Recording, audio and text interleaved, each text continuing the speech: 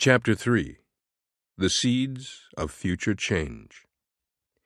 In 1971, I was invited to spend 1 month in Singapore at a new institute that had been started by John Haggai.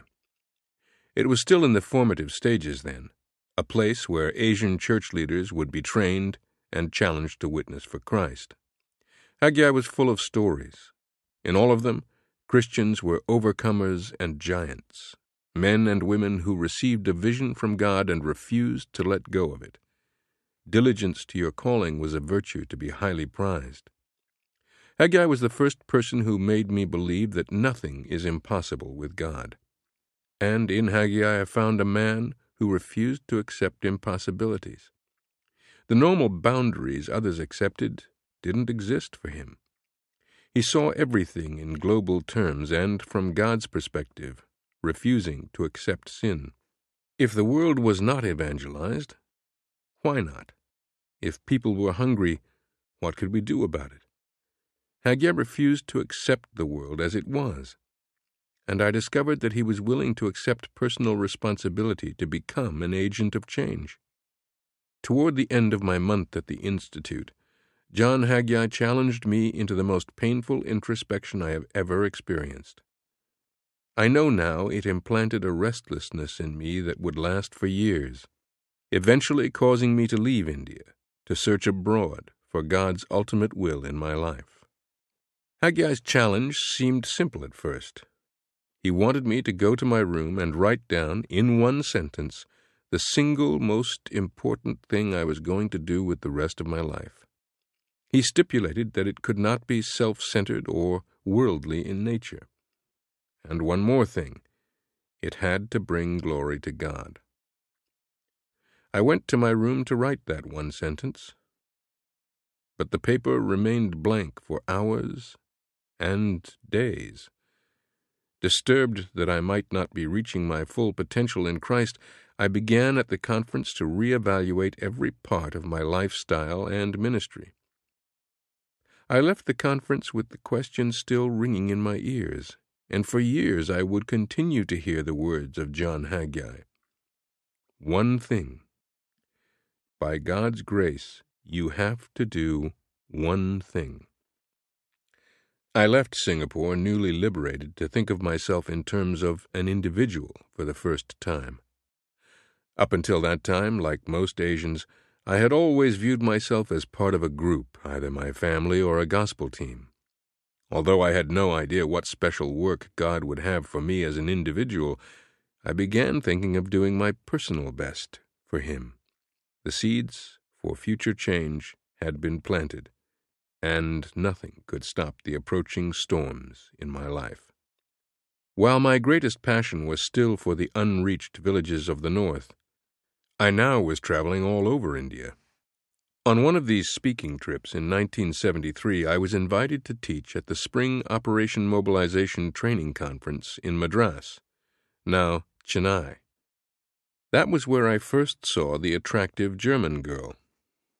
As a student in one of my classes, she impressed me with the simplicity of her faith.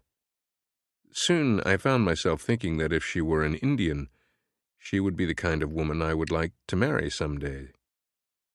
Once, when our eyes met, we held each other's gaze for a brief, extra moment until I self-consciously broke the spell and quickly fled the room. I was uncomfortable in such male-female encounters. In our culture, single people seldom speak to each other. Even in church and on gospel teams, the sexes are kept strictly separate. Certain that I would never again see her, I pushed the thought of the attractive German girl from my mind. But marriage was on my mind. I had made a list of the 6 qualities I most wanted in a wife and frequently prayed for the right choice to be made for me. Of course, in India, marriages are arranged by the parents, and I would have to rely on their judgment in selecting the right person for my life partner. I wondered where my parents would find a wife who was willing to share my mobile lifestyle and commitment to the work of the gospel. But as the conference ended, plans for the summer outreach soon crowded out these thoughts. That summer, along with a few co-workers, I returned to all the places we had visited during the last few years in the state of Punjab. I had been in and out of the state many times, and was eager to see the fruit of our ministry there. The breadbasket of India, with its population of 24 million, is dominated by turbaned Sikhs, a fiercely independent and hard-working people who have always been a caste of warriors. Before the partition of India and Pakistan, the state also had a huge Muslim population. It remains one of the least evangelized and most neglected areas of the world. We had trucked and street-preached our way through hundreds of towns and villages in this state over the previous 2 years.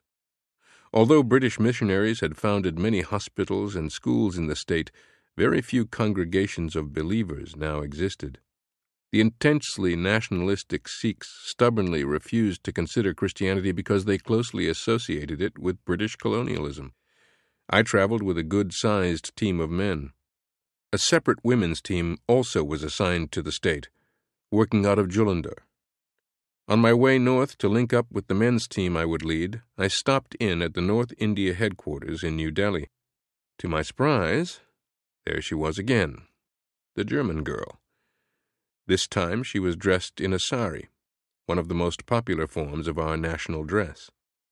I learned also she had been assigned to work in Punjab for the summer with the women's team. The local director asked me to escort her northward as far as Jalandhar, and so we rode in the same van. I learned her name was Gisela, and the more I saw of her, the more enchanted I became.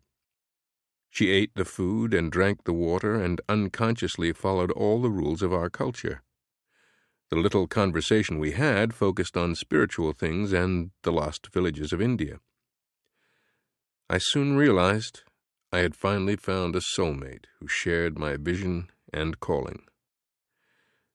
Romantic love, for most Indians, is something you read about only in storybooks. Daring cinema films, while they frequently deal with the concept, are careful to end the film in a proper Indian manner. So I was faced with the big problem of communicating my forbidden and impossible love. I said nothing to Gisela, of course, but something in her eyes told me we both understood. Could God be bringing us together? In a few hours we would be separated again, and I reminded myself I had other things to do. Besides, I thought, at the end of the summer she'll be flying to Germany and I'll probably never see her again. Throughout the summer, surprisingly, our paths did cross again. Each time I felt my love grow stronger. Then I tentatively took a chance at expressing my love with a letter. Meanwhile, the Punjab survey broke my heart. In village after village, our literature and preaching appeared to have had little lasting impact. The fruit had not remained. Most of the villages we visited appeared just as illiterate and lost as ever. The people still were locked in disease, poverty, and suffering. The gospel, it seemed to me, hadn't taken root. In one town I felt such deep despair I literally sat down on a curb and sobbed. I wept the bitter tears that only a child can cry. "Your work is for nothing," taunted a demon in my ear. "Your words are rolling off these people like water off a duck's back." Without realizing I was burning out, or what was happening to me spiritually, I fell into listlessness. Like Jonah and Elijah, I was too tired to go on. I could see only one thing. The fruit of my work wasn't remaining. More than ever before, I needed time to reassess my ministry. I corresponded with Gisela. She had, in the meantime, returned to Germany. I decided I would take 2 years off from the work to study and make some life choices about my ministry and possible marriage.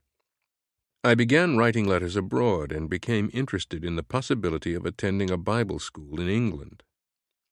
I also had invitations to speak in churches in Germany. In December, I bought an air ticket out of India, planning to be in Europe for Christmas with Gisela's family. While there, I got the first tremors of what soon would become an earthquake-size case of culture shock. As the snow fell, it was obvious to everyone I would soon have to buy a winter coat and boots.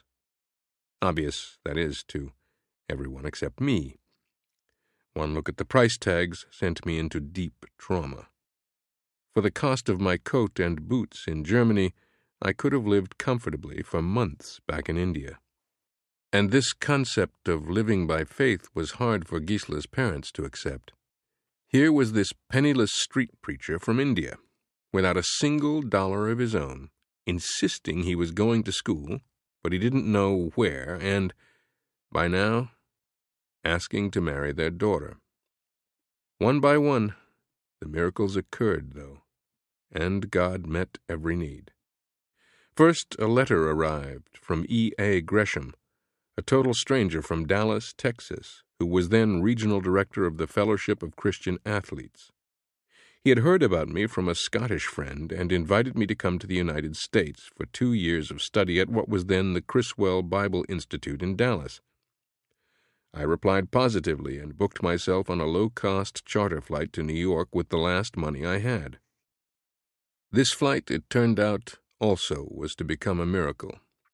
Not knowing I needed a special student visa, I bought the ticket without the chance for refund. If I missed the flight, I would lose both my seat and the ticket. Praying with my last ounce of faith, I asked God to intervene and somehow get the paperwork for the visa. As I prayed, a friend in Dallas, Texas, was strangely moved by God to get out of his car, go back to the office, and complete my paperwork and personally take it to the post office. In a continuous series of divinely arranged coincidences, the forms arrived within hours of the deadline. Before leaving for America, Gisla and I became engaged. I would go on to seminary alone, however. We had no idea when we would see each other again.